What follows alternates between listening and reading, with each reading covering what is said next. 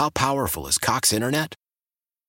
Powerful enough to let your band members in Vegas, Phoenix, and Rhode Island jam like you're all in the same garage.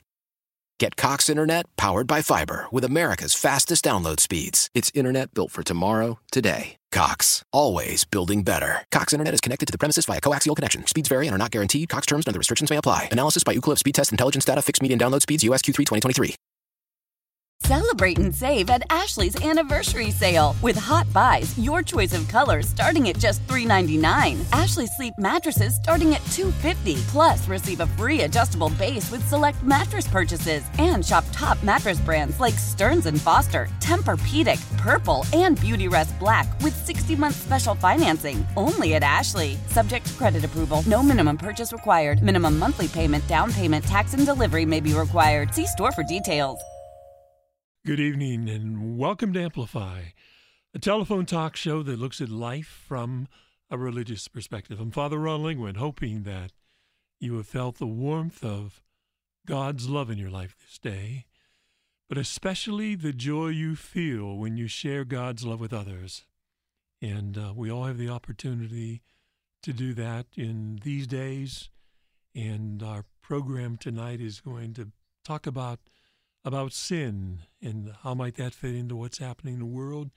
Comes down to the fact that when we live our life, we either turn to God or we turn away from God. There may be a stage of in between, but there's always a kind of a leaning one direction or another, that we're either turning away from God or to God. And when we turn away from God, it's usually because of sin, not always, but certainly sin is a very important factor, and that relates then to what is happening in today's world. We'll talk more about that, but as we do each week, I'd like to begin our program with a story that is based on faith and formed with imagination. A woman who was weeping came to Jesus. "Master," she said, "I am a sinful woman. Dry your tears." "Dry your tears," Jesus replied. But she continued to cry and said, "You have not heard me. I am a sinful woman. Again I say, woman, dry your tears." Jesus repeated. John and Peter helped the woman up. Jesus said to her, "Come sit with me." "No," she answered, "for I will taint you." Jesus shook his head and asked, "Woman, have you no faith? Have you no faith?" And then he raised his hand, and Peter and John knew that he wished to be alone with the woman. She said, "Master, I have seen you cast the evil one out of many people. I come to you with a sorrowful heart, for I know that I am possessed with all the evils of the world." And then all at once she began to laugh and laugh and laugh even more.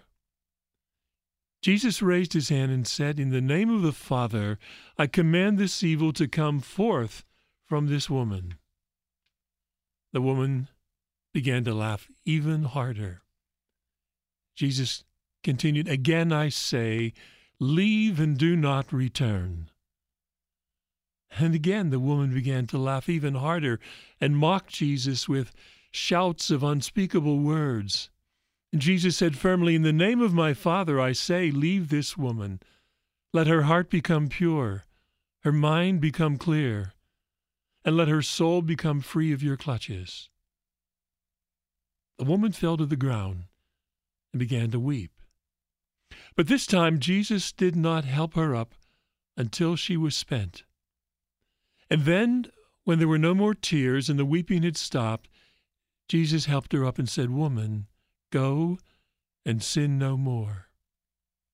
She looked into Jesus' eyes and said, "Master, what have I done to deserve this?" Jesus shook his head and said, Woman, there is much that we do not understand. But I tell you this, go in peace and thank the Father. Sin no more. Have an open heart and mind. When you see evil, curse it. When you hear evil words, deafen your ears. When you see evil, call out to the Heavenly Father. The woman looked at Jesus, and slowly a tear began to form in her eyes. She bent down and kissed his hand and said, "Truly, truly, you are the light of the world." Jesus responded, "Let no darkness ever cloud your path." A story of faith and imagination.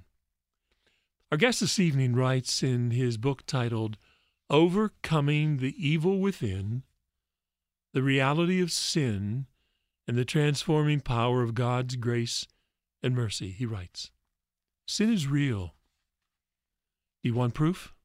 Look no further than some of the very first words spoken by both Jesus Christ and St. John the Baptist in the Gospels. Quote, "Repent, for the kingdom of heaven is at hand." Close hand, from Matthew.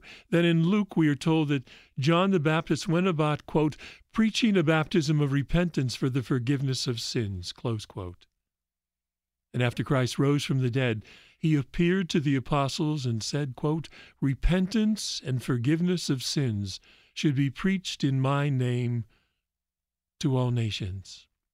And our guest writes, sin and repentance are essential to the gospel. As soon as Jesus sent out his apostles in pairs to spread the good news of salvation, quote, "they went out and preached that men should repent," close quote. And on Pentecost, as the church was born, Peter preached repentance to the crowds, saying, quote, "Repent and be baptized, every one of you, in the name of Jesus Christ, for the forgiveness of your sins," close quote. Even the book of Revelation, the last book of the Bible, reports the Lord saying, "Be zealous and repent." The point is clear. Sin is real, and the need for repentance is real. But this message isn't about anger or deprivation. It is tied to the great message of salvation offered through Jesus Christ, the second person of the Most Holy Trinity, who took on a human nature just like ours and was tempted in every way, but did not sin. Unfortunately, today, we do not hear as much emphasis placed on sin and repentance. There are very few things that must please the devil more than secular humanism, blinding our culture to the reality of sin and the necessity of turning back to God. After all, if entire societies forget about sin and its nature and its ability to wreak havoc upon marriages, families, and individuals, upon churches and their ministries, and even upon governments, the devil clearly has the upper hand. We're going to end there. We could read much more, and we'll be reading more from the book as we continue this evening. But our guest this evening is Father Wade Menezes, and he is a member of the Fathers of Mercy, which is a missionary preaching religious congregation based in Kentucky. He is the assistant general of this congregation and has been a contributing editor for many Catholic periodicals and has hosted several series for the Eternal Word television network, EWTN. Father Wade Menezes, welcome to Amplify. Thank you, Father Ron. It's great to be with you this evening, and thank you for the invitation. Whenever I saw your picture, you're such a young man, yet you have the title Assistant General of your congregation. Tell us a little bit about it, about the missionary preaching congregation, the Fathers of Mercy. Well, we were founded in 1808 in the immediate aftermath of the French Revolution in Lyon, France, in an effort to form a mission band to bring people back to practicing their Catholic faith throughout the country. And the original group of Fathers of Mercy, all diocesan men, had such success in preaching the week-long parish mission to bring the people back that several bishops asked us to continue on with the missionary itinerant preaching effort, traveling and preaching effort, to continue the missions. And that's how we were born. Glad to hear more about it. I wasn't familiar with your congregation. Certainly, with the missionary preaching that is going on, I was head of our mission office for a number of years and know the importance of that. Yeah, we're strictly in the U.S. now as far as where our members are at. However, we preach throughout the United States, Canada, and Australia, and to other countries as we're called. For example, we've preached in Scotland. We've preached in India to Mother Teresa sisters. We also preach retreats as well as parish missions, conferences and the like, mother-daughter retreats, father-son retreats. And your listeners can go to fathersofmercy.com and find out more about the Fathers of Mercy, including our Come and See weekends for men who might be discerning a possible priestly vocation with an active missionary preaching apostolate. Thank you. You take a few more pages. It's not right at the very beginning of the book, but how do you define sin? It's kind of the platform for us tonight. Define or describe it, whatever is best for you. You know, my preaching springboards right from the Universal Catechism, which itself is a virtual compendium of sacred scripture, tradition, and the magisterium, the teaching office of the Church, which itself is rooted or grounded in the apostolic college of the apostles. And so I springboard right from the bosom of Holy Mother Church, the Bride of Christ. And number 1849 in the Catechism tells us very clearly, Father Ron, that sin is an offense against reason, truth, and right conscience. It is a failure in genuine love for God and neighbor caused by a perverse attachment to certain goods. It wounds the nature of man and injures human solidarity. And it has been defined by St. Augustine as a thought, word, or deed that goes against that human solidarity. And that's the very definition of sin, right out of the Catechism. So sin hurts, sin wounds. Not only the individual committing it, whether mortal or venial, but also other facets or aspects of the created world around us, found namely in the four consequences or categorical consequences of sin, which are personal, social, ecclesial, and cosmic. And we can talk about those in a little bit. But this has been the perennial teaching of the Church based on the three-legged stool of sacred scripture, sacred tradition, and the magisterium. And what prompted me, Father Ron, to write the book is really twofold. First of all, it dawned on me that we have a wonderful patrimony in our Catholic faith of very good, solid, wonderful books on the sacrament of confession, the sacrament of reconciliation, the tribunal of mercy.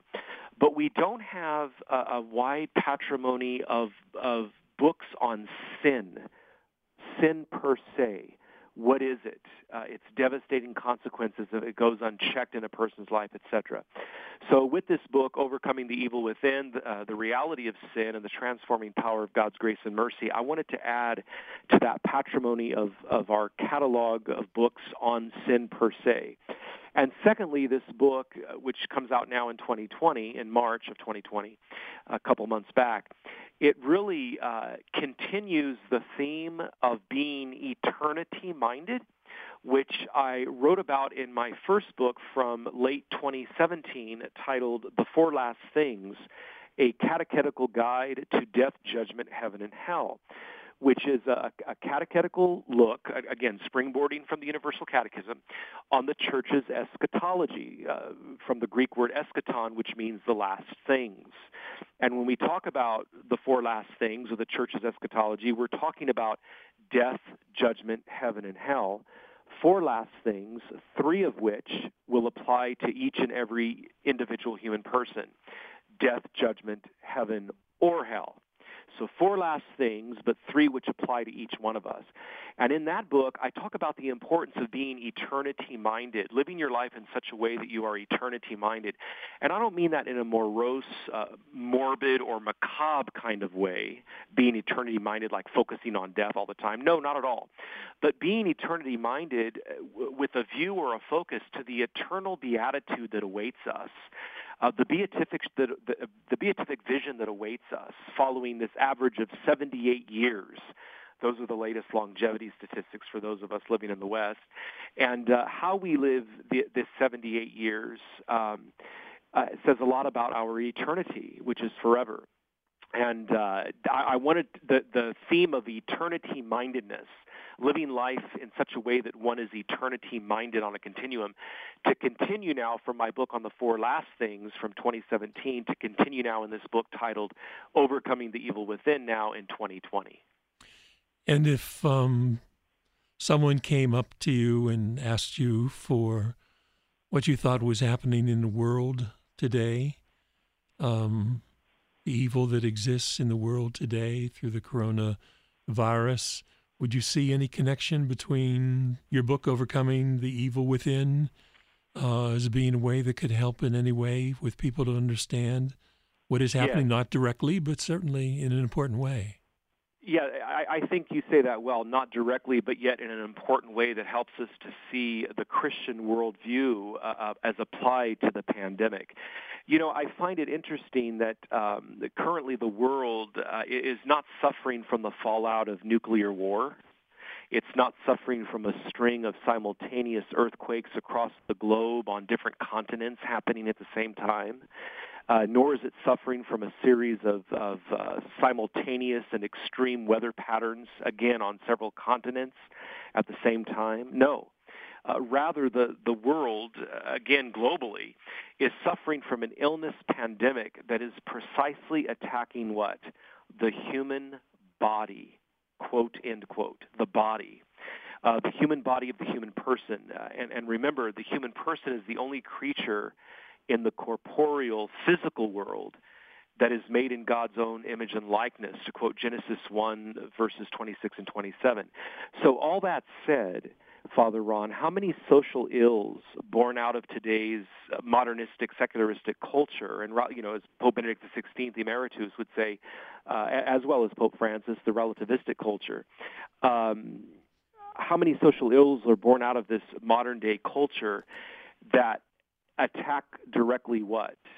That's right, the body, the innate dignity of the human person, whether it's abortion or euthanasia, human cloning, unnatural marriage, broken families, fatherless families, clerical abuse scandals involving our own clerics, recreational drug abuse, prescription drug abuse, internet pornography, human trafficking, the homeless crisis. All these social ills are attacking directly the body.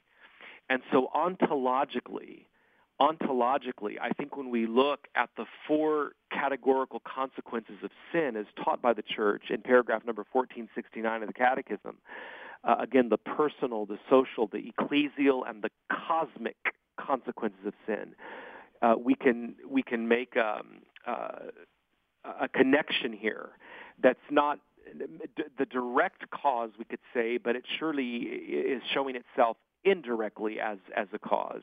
You know, and then also even just the culture of death as identified by Saint Pope John Paul II, you know, genocide, dictators deliberately murdering millions of civilians, terrorism, promoting such things as public beheadings and the attacking of hundreds and even thousands of innocent lives unprovoked. Suicide attacks, we could say, you know, persons willfully ending their lives by purposely taking the lives of others in the most violent of ways, and usually in highly populated areas like marketplaces or airports. The increase in spread of nuclear, chemical, and biological weapons. The grave injustice of inadequate food distribution to the poorer countries. Again, pornography now is a multi-billion, that's with a B, right. A multi-billion-dollar industry across the globe that has led to such things as human trafficking and the promotion of the slave and sex trade, especially among women and children. All right, let me jump in. We need to take this break, and then we'll be back. Welcome back to Amplify on KDK here in Pittsburgh with Father Wade Menezes. We're talking about his book, Overcoming the Evil Within. Father, did you want to finish a thought that you were making before we broke? Yeah, just giving some main categories of the modern-day culture of death as identified by now Saint Pope John Paul II. You know, pornography growing into a multi-billion-dollar industry across the globe, which has led to such things as human trafficking and the promotion of the slave and sex trades, especially among women and children. And then also the increase of violent crime and also violent sexual crime, because those are two separate categories. You can have a violent crime that's non-sexual and a violent crime that is sexual.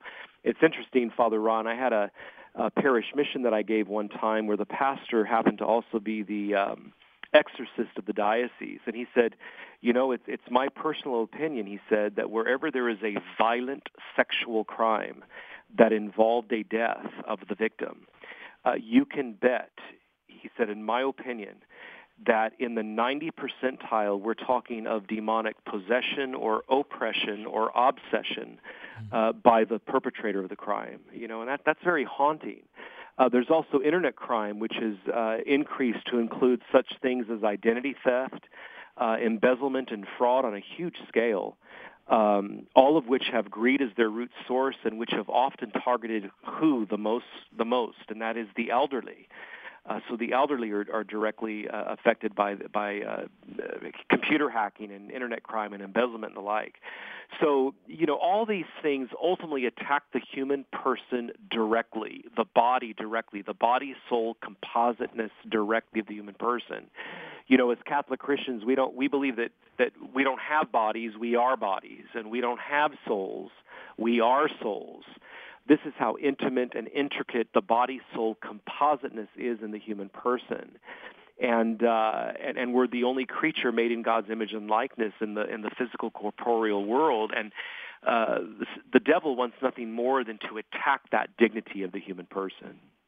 All right, let's amplify a little bit on what you've talked about in your book. You speak about how we don't hear as much today as we have in the past on the topic of sin and repentance, and maybe because secular humanism is blinding our culture to the reality of sin and the need to turn back to God.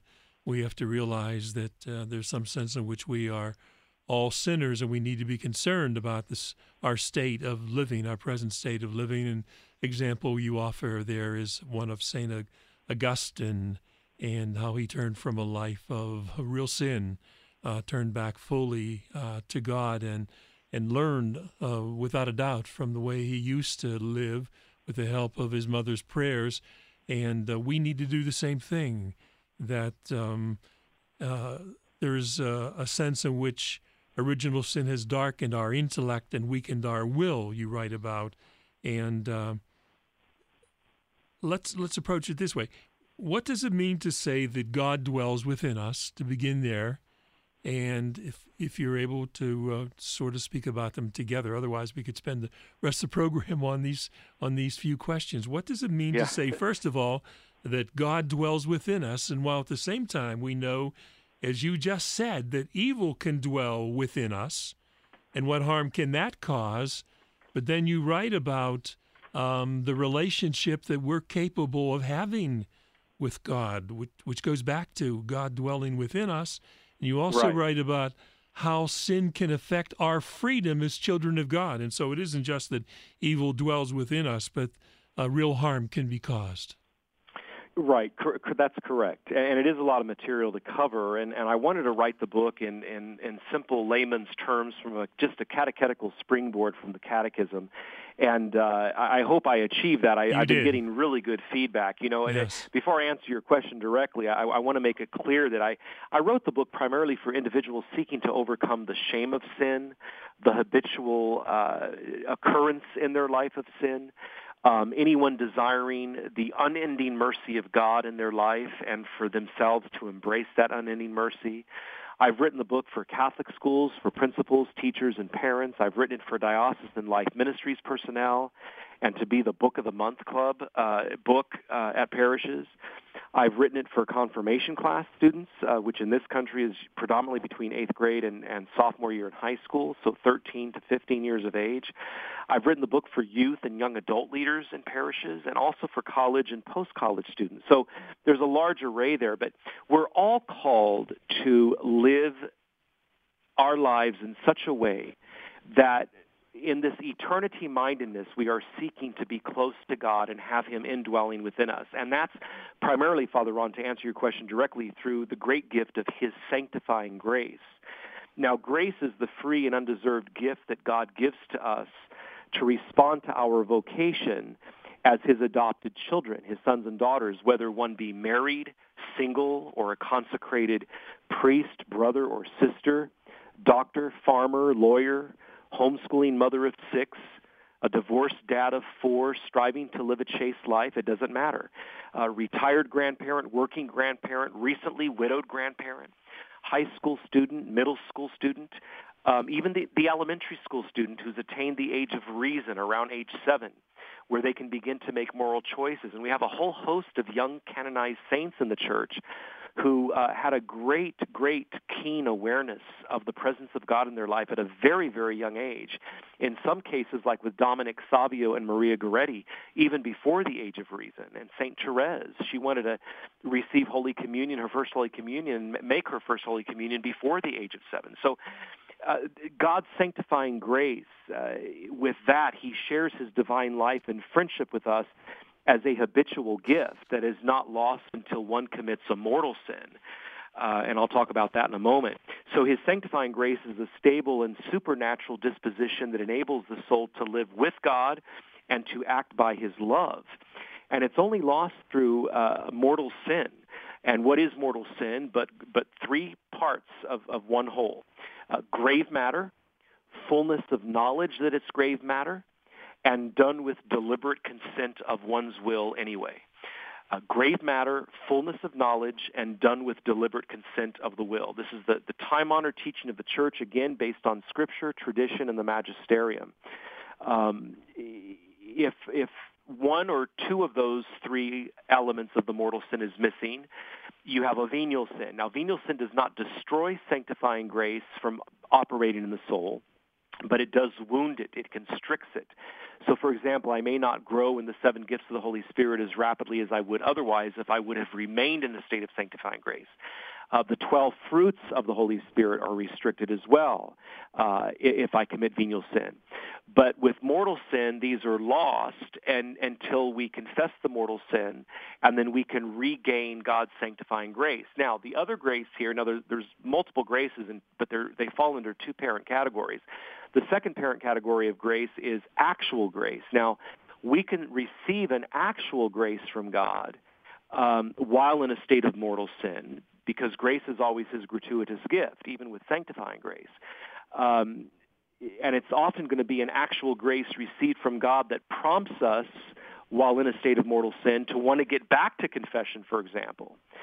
So the example I give to my young people when I preach to them is this, my college-age students is this. You have a young man, a cradle Catholic, who practiced the faith with his family all the way through his senior year of high school. In his first couple years of college, he falls away from the church.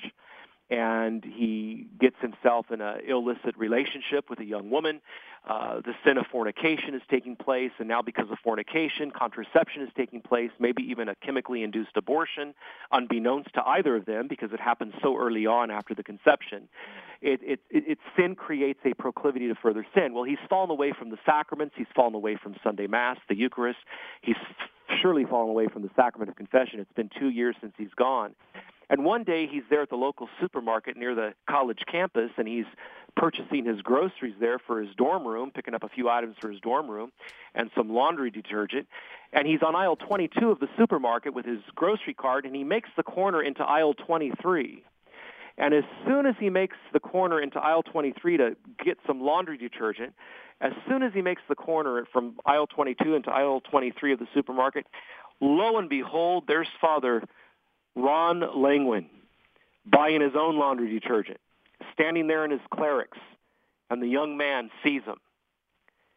That's an actual grace received while in a state of mortal sin. God prompting that young man to run into a priest, to prompt the young man to want to make a good, holy, reverent confession. Has nothing to do with Father Ron, other than the fact that he's in the office of the priesthood. God's using Father Ron as a visual image to bring the young man back. And so my point is, sanctifying grace is not lost until mortal sin is committed, and it only takes one. Actual grace can be received whether in a state of sanctifying grace or not in a state of sanctifying grace, meaning that it can still be received even after mortal sin. So our goal is to stay in a state of sanctifying grace. And I like to remind my listeners when I preach, Father Ron, it's very, very, very possible to stop at any given point of the day, whether you're shopping at the supermarket, whether you're driving to work, whether you're getting your rosary walk in your neighborhood, whether you're cooking supper, whether you're working on your car, whatever it is, it's very possible to stop at any given point of the day and say to your inmost heart of hearts and mean it, to say this, you know what?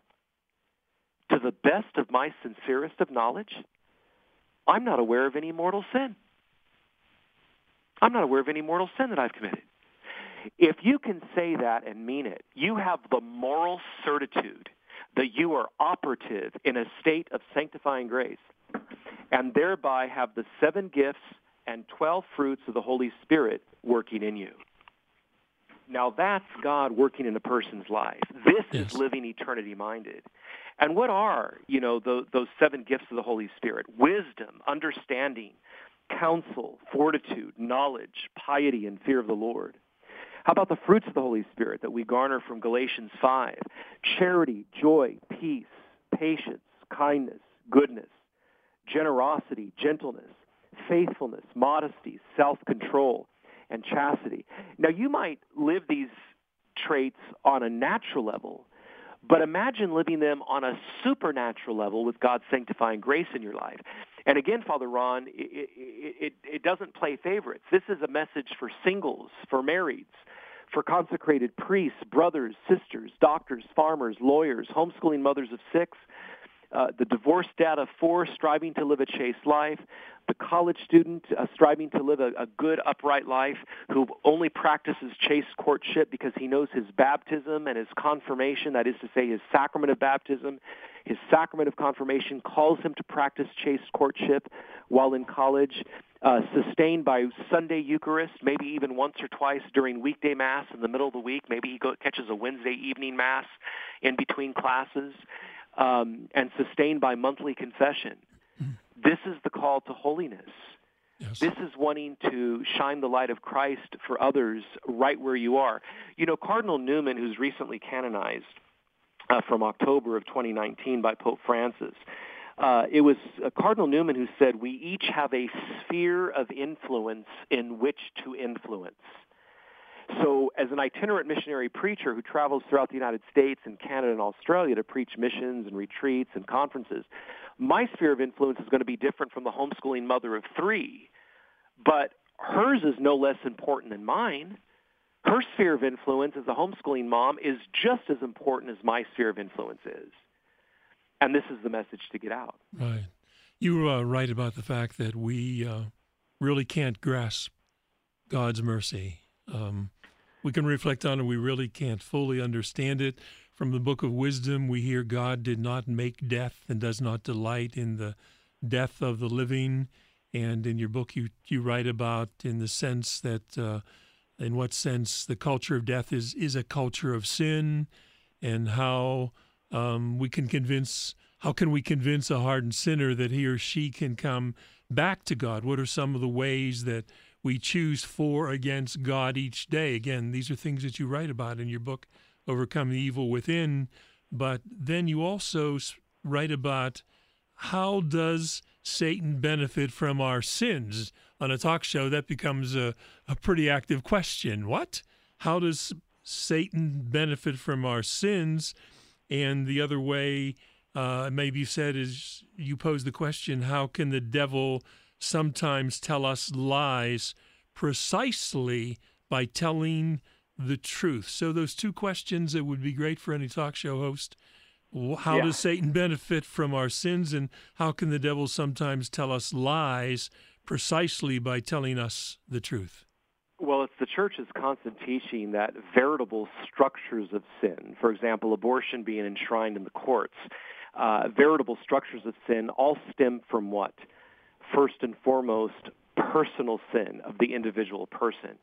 So if Satan can escalate the level of personal sin with individuals, he can create veritable structures of sin.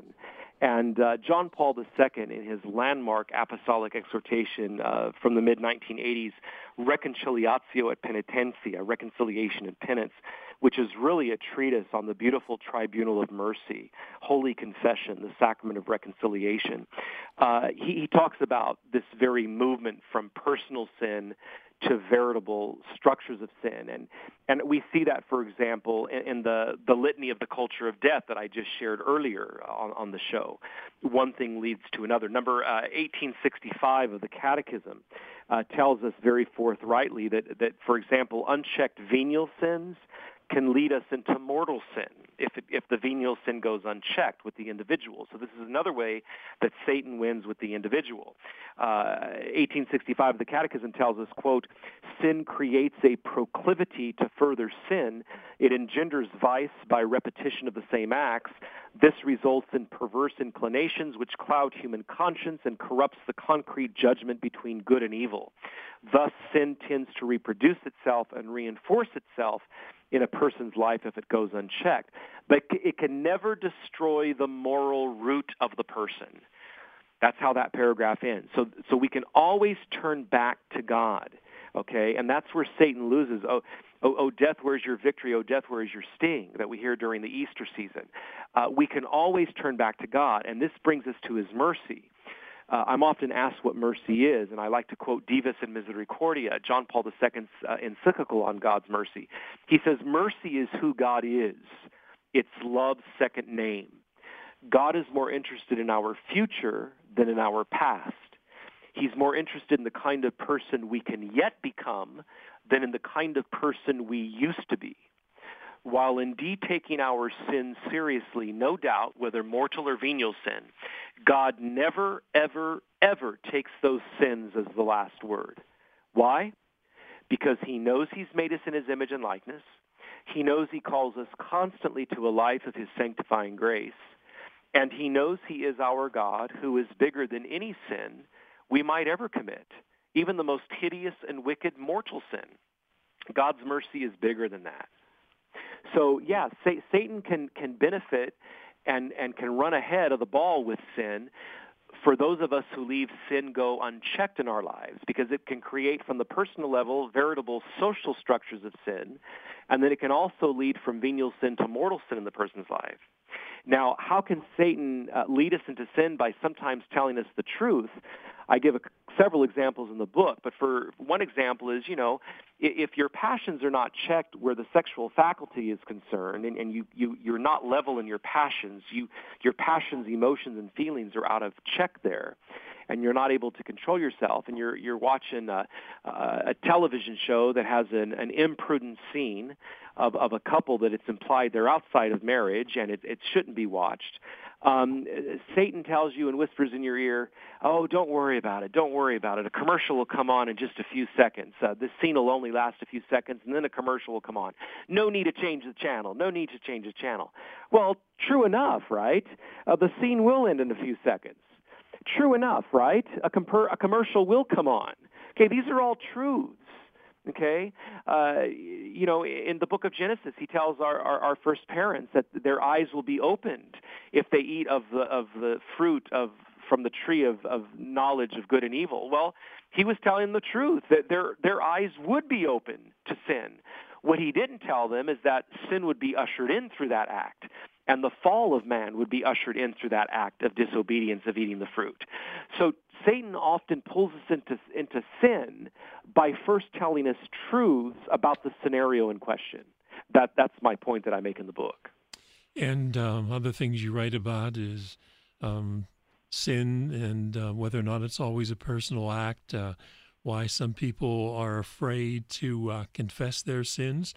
You have a lot of quotes of Sister Faustina, and if you'll see, I'm going to kind of avoid those tonight, only because that's my topic next week. So Sure. So we got plenty to talk about otherwise. Right, exactly. Yeah, and then don't get started on a thought, because we're gonna be breaking in just 30 seconds. Where you write, many of the church fathers note that mercy is God's greatest attribute. What a gift we have in God's mercy. Indeed, we can say that mercy is who God is. It's love's second name, because God is more interested in our future than in our past. So we're going to take this break, and then we will be right back.